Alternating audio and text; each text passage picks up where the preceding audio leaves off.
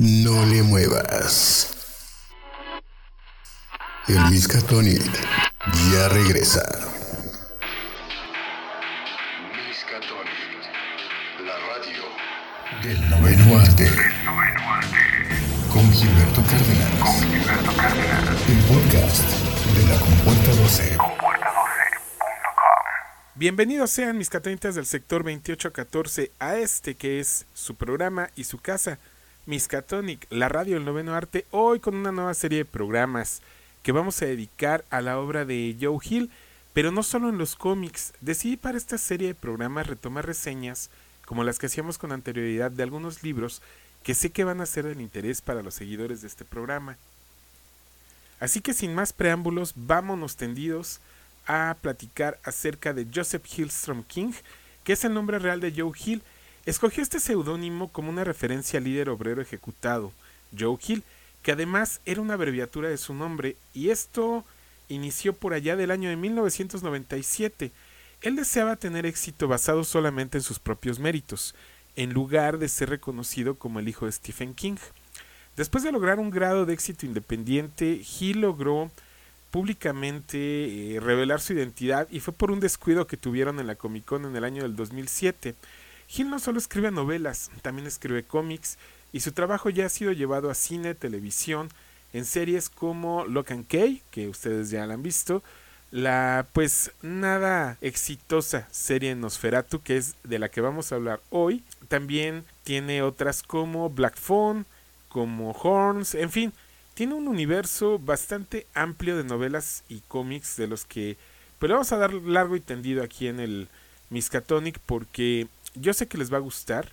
Tiene un terror bastante interesante. Sus obras distan mucho de lo que es su papá, porque inmediatamente van a surgir las comparaciones, pero él maneja un terror bastante interesante, sobre todo a la gente que ya pasamos de los 40 años. Tiene muchas referencias porque muchos de sus personajes crecieron en la década de los 90 y esto está bastante interesante. Así que hoy, como les comenté, vamos a iniciar con la novela de Nosferatu. No hay que confundirla con la película de Nosferatu, aquella del cine mudo, y de los miles de libros que hay con el mismo nombre, pero que tienen un tema más enfocado al mundo vampírico, a esta onda del vampirismo.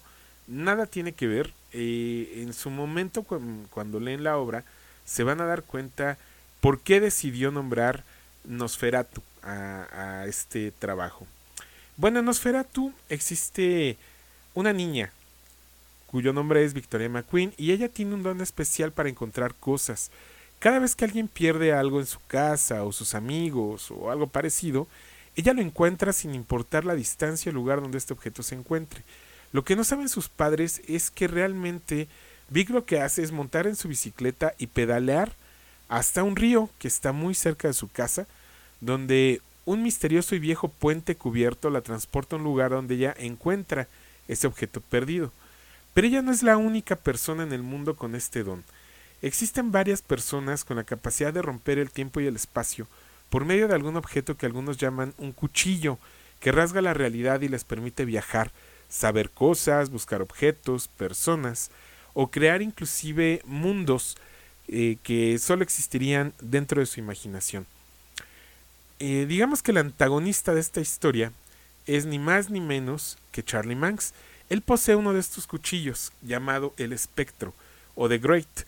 Es un Rolls Royce 1938 con placas que llevan por nombre Nosferatu. Charlie, digamos que pertenece al grupo de los chicos malos, y su don le ha permitido crear un mundo surgido de su imaginación llamado Christmas Land. ¿Por qué se llama Christmas Land? Bueno, ahí todo el tiempo es Navidad, y con este argumento es como él decide atrapar niños para llevarlos. Él escoge niños que a su parecer son maltratados por sus padres o descuidados para que vivan la eterna felicidad de la Navidad. Suena bastante bien, ¿no? Pues no, la realidad es que Charlie rapta niños y después de asesinar a sus padres se los lleva a esta tierra de ensueño donde no envejecen nunca. Otro de los personajes que vamos a encontrar en esta historia es Maggie Leight. Es una chica que tiene otro don muy curioso. Ella recibe mensajes que le indican qué es lo que va a pasar en el futuro por medio de sus fichas de Scrabble.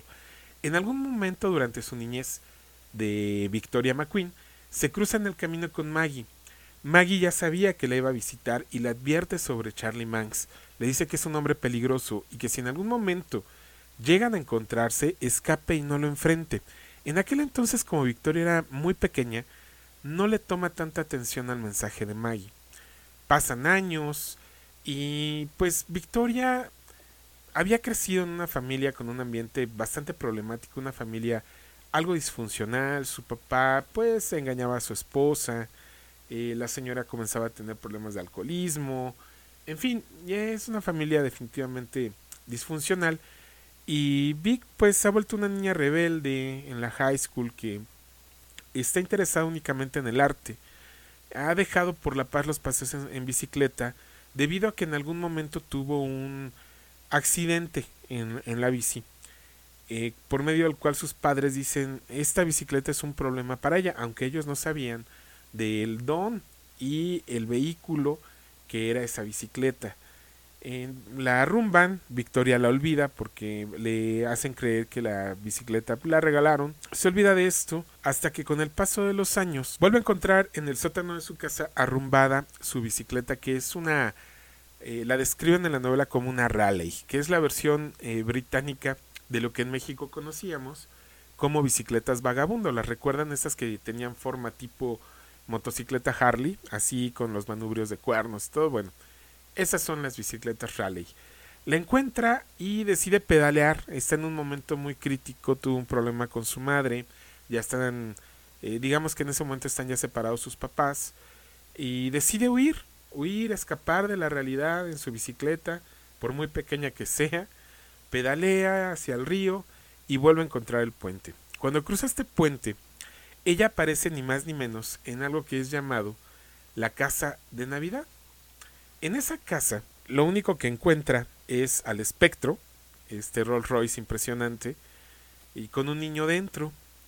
Ella nota que hay algo raro, trata de liberar al niño porque siente que lo tienen cautivo, y es cuando por primera vez se cruza con Charlie Manx.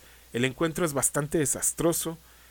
Charlie trata de matarla porque pues fue testigo de que ella tenía un niño y que obviamente tenía una persona atrapada en esa casa.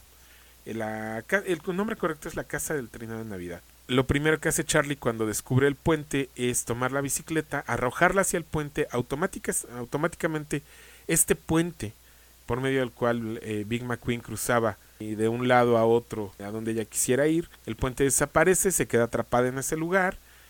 Comienza ahí una pelea con Charlie Manx, que termina Charlie incendiando la casa, lo cual casi le cuesta la vida a Victoria, ya que se queda dentro de la pelea y en la huida queda atrapada en el ducto de la ropa sucia de la casa.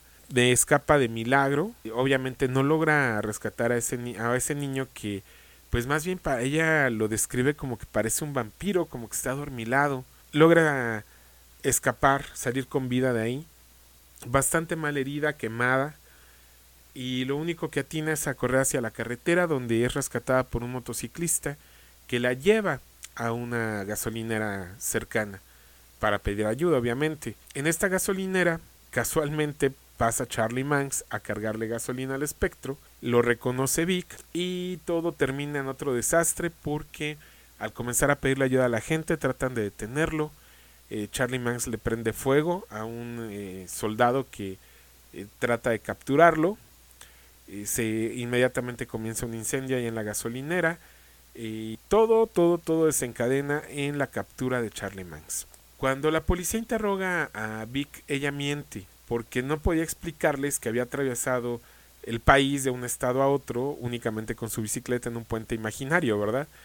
Entonces les cuenta que fue secuestrada por Charlie y que fue violada incluso por él. Todo esto ocasiona mucho resentimiento en Charlie. Él pasa varios años en la cárcel, como ya empieza a envejecer muchísimo más rápido de lo que debiera ahí dentro, termina enfermando, cae en coma y muere. El espectro termina en un lote de autos, es desvencijado, le quitan el motor, piezas y demás, pues la historia queda por ahí abandonada. Los años subsecuentes, Victoria pues es sometida obviamente a tratamiento psicológico por todo lo que vivió. El motociclista que la rescató termina convirtiéndose en su esposo, con quien tiene un hijo llamado ni más ni menos que Wayne. Adivinen en honor a quién, a Bruce Wayne, porque su esposo era súper fanático de los cómics y obviamente ella también. Todo pues parece ir mejorando en su vida, pero no es así. Los psicólogos le han hecho creer a Victoria que todo lo que ella imaginó con el puente y demás, o más bien lo que vivió, no era más que producto de su imaginación. Terminó creyéndose esa historia con los años, así misma que lo que se había inventado, que había sido secuestrada y maltratada por Manx, hasta que con el paso de los años comienza a recibir llamadas telefónicas de niños que le dicen que llaman desde Christmas Land y obviamente recriminándole el hecho de que les haya quitado a su padre, que tiene muchos años que no lo han vuelto. Esto termina volviendo nuevamente loca a Victoria, termina incendiando su casa, pasan muchas cosas, muchos eventos desafortunados que terminan encerrando a Vic McQueen en un psiquiátrico. Mientras ella está encerrada en el psiquiátrico, pasan cosas muy curiosas con Manx, ¿no? Muere en la cárcel, desaparece su cadáver o es robado por un extraño personaje que también toma mucho peso dentro de la novela, llamado Bing Patridge. Bing Patridge, digamos que es como el ayudante de Santa, es un facilitador. Él ayuda a Manx a ubicar a los padres con niños, cuales ellos se van a secuestrar. Poco antes de que encontrara o tuvieran ese desafortunado encuentro donde casi pierde la vida Vic, ya Bing le estaba ayudando a Charlie Manx. Lo contrató. La historia de Bing Patridge es muy cruda.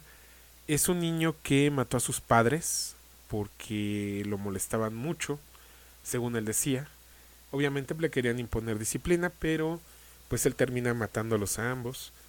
Y muchos años de su vida pues estuvo dentro de un reformatorio, pasó por familias adoptivas, hasta que ya de adulto terminó trabajando en una fábrica de químicos, lo cual también fue importante para Manx, porque dentro de esa fábrica se fabrica un químico llamado sevoflurano.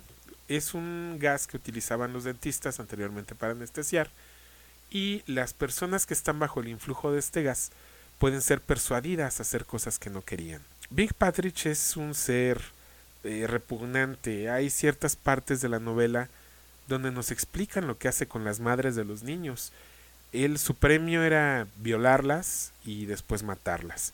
Y con los padres pues también disfrutaba de matarlos de maneras muy sádicas. Obviamente para que Charlie tuviera a sus niños para poder llevarlos a Christmas Land. Todo esto se empieza a poner en la última parte de la novela. La novela es larga. La novela consta de poco más de 700 páginas y obviamente nos lleva en el transcurso de la vida de Vic desde que era niña hasta que ya es un adulto entrado en los 40. Entonces es bastante interesante la evolución del personaje, lo que va ocurriendo, y viene, digamos que la tercera parte del libro, que es de lo que ya no les voy a dar más spoilers para que ustedes lo lean, solamente los voy a dejar ahí medio picados. En el momento en que el espectro es reparado por una persona que lo quería para que en la fiesta de graduación de su hija él pudiera llevarla en un Rolls Royce. Toda la vida le había hablado a su hija de la maravilla de estos autos. Encuentra al espectro en un lote de autos abandonado. Lo compra, lo restaura, pero el problema es que cuando lo restaura el auto vuelve a la vida. Cobra vida. Es un auto que está como embrujado, por así decirlo. Aunque no tiene nada de magia, es una cuestión ya más ahí que necesitan leer, y tiene una extraña simbiosis con Charlie Manx, porque en el momento en que el auto cobra vida o nuevamente funciona, Manx también vuelve a la vida. Y la primera misión que tiene en mente es buscar a Victoria McQueen y vengarse de ella. Investigando un poco, se entera que ahora Vic no solo es una famosa dibujante historietas, sino que también tiene un hijo. Entonces, pues como sus intereses son más pedagógicos, lo primero pues es la venganza más fuerte sería llevar a su hijo de esa perra directamente a Christmas Land. Así que se van a volver a encontrar Manx y Vic. Obviamente nadie le va a creer a Vic que Manx, porque estaba muerto, la está persiguiendo. Y aquí se pone muy, muy, muy intensa y muy interesante la historia. Siempre lo va a ser, pero esta parte es la más emocionante. Las últimas poco más de 200 páginas no puedes dejar de leerlo. Te vas a ir una tras otra hasta que termines el libro. Se lo recomiendo muchísimo. Y si quieren indagar un poco más en esta historia, les recomiendo que lean un compendio que Editorial Planeta está distribuyendo en México por medio de librerías cerradas. Llámese Sanborns, Gandhi y otras librerías como El Sótano, también por ahí vi que lo tenían. Y se llama Joe Hill Integral. Esta novela gráfica es un libro de pasta dura que incluye 4 historias. Una de ellas se llama The Great o El Espectro. Esta, digamos que es una precuela de lo que van a leer en la novela. Aquí nos explican el origen de Charlie Manx, que aunque en la novela lo habla, lo platica o lo recuerda en ciertos flashbacks, aquí está narrado, digamos que con mucho más detalle de lo que vemos en la novela. Y aparte, vamos a ver también una historia de ciertos personajes que acaban por engaños o por medio de engaños en Christmasland. Es un grupo de exconvictos, o más bien de convictos que se escapan y por ciertas situaciones del destino acaban en Christmasland. Y hay referencias en la novela de estos personajes ya cuando está muy avanzada la historia. Si ya leíste el cómic, inmediatamente los vas a ubicar en la novela. No les voy a decir en qué parte, estaba a punto de cometer el error de darles ese spoiler. De esta pasta dura integral les voy a platicar en otro episodio, porque estas historias de la de la capa sobre todo es una gran historia. De verdad yo estoy encantado con Joe Hill y también con lo que ha hecho en Hill House Comics, que se ha publicado aquí en México. Por darles ahorita uno que me viene a la mente rápido, es Casa de Muñecas y Basket Full of Heads. Estos dos ya se publicaron en México, están increíbles, son como películas de terror de serie B de los años 80s y 90s, y a los que nos gustaban estas películas lo van a disfrutar muchísimo. Bueno, hasta aquí los dejo, espero que se animen a leerlo, Nosferatu. El formato físico es un poquito complicado de conseguir, no imposible, pero sí cuesta un poquito de trabajo, aunque por ahí he visto que en varias librerías lo tienen. En Amazon de repente lo tienen, se agota, lo vuelven a tener, se agota. Pero lo que sí lo pueden comprar, si les gustan los libros digitales, lo pueden comprar en Amazon para los que tienen Kindle, o no necesitan Kindle, también lo pueden leer en su teléfono o también lo pueden leer en la computadora. Pueden bajar la aplicación para leer el libro digital, o por ahí lo pueden encontrar también si lo quieren de libre descarga. Pues simplemente hay que darle una buena buscada en el internet. De cualquiera de los formatos que lo lean, de verdad vale muchísimo la pena, se los recomiendo al 100%. Espero que les haya gustado este episodio, de verdad me da mucho gusto estar de regreso. Espero que el programa, aunque está tan muerto como Charlie Manx, logremos restaurarlo como el espectro para que cobre vida. A mí me da muchísimo gusto estar en este momento frente al micrófono platicándoles esto a ustedes, y esperemos que así siga y que ya nada más nos atore, porque los últimos años han sido muy complicados y no me voy a poner ahorita a contarles novelas de ese tipo, pero espero que ya nada más nos interrumpa y poder continuar con la periodicidad del programa. Yo soy Gilberto Cárdenas y como siempre agradezco mucho su tiempo, que lo hayan compartido conmigo. Si esto les gustó, por favor dejen sus comentarios en las redes sociales. Recuerden que nos pueden encontrar en Facebook como Compuerta 12. Nos pueden encontrar en el blog oficial de este programa, que es compuerta12.com. En Twitter también nos encuentran como Compuerta 12. Y recientemente me pueden encontrar en TikTok como GC Cicuta. Todo junto, GC Cicuta, así me van a encontrar ahí en TikTok. Ahí van a encontrar, así como reseñas como la que les hice ahorita, pero mucho más cortitas de libros, porque ahí nada más tengo 3 minutos para platicarles de qué se trata la historia. Así como también reseñas de Lego, he estado ahí subiéndoles algunas cosas, de algunas figuras bootlegs, de coleccionables y detalles así por el estilo. Si ustedes quieren, pues síganme por allá también. No olviden dejarme comentarios. Recuerden que este programa lo pueden descargar desde la mítica iTunes. También lo pueden encontrar en iVoox, también lo pueden encontrar en Spotify y en todas las plataformas que ustedes se puedan imaginar. Por ahí van a encontrar Miskatonic. Yo soy Gilberto Cárdenas y esto fue Miskatonic, la radio del noveno arte. Muchísimas gracias y hasta la próxima.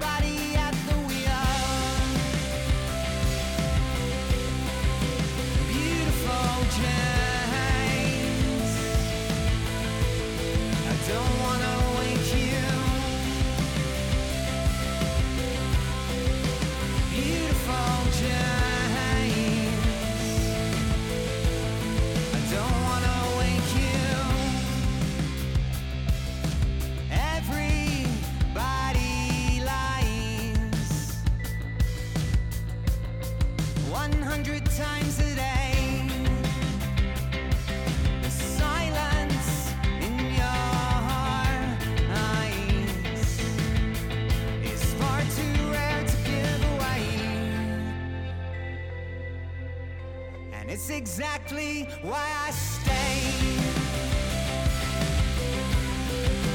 Beautiful James, I don't wanna wake you.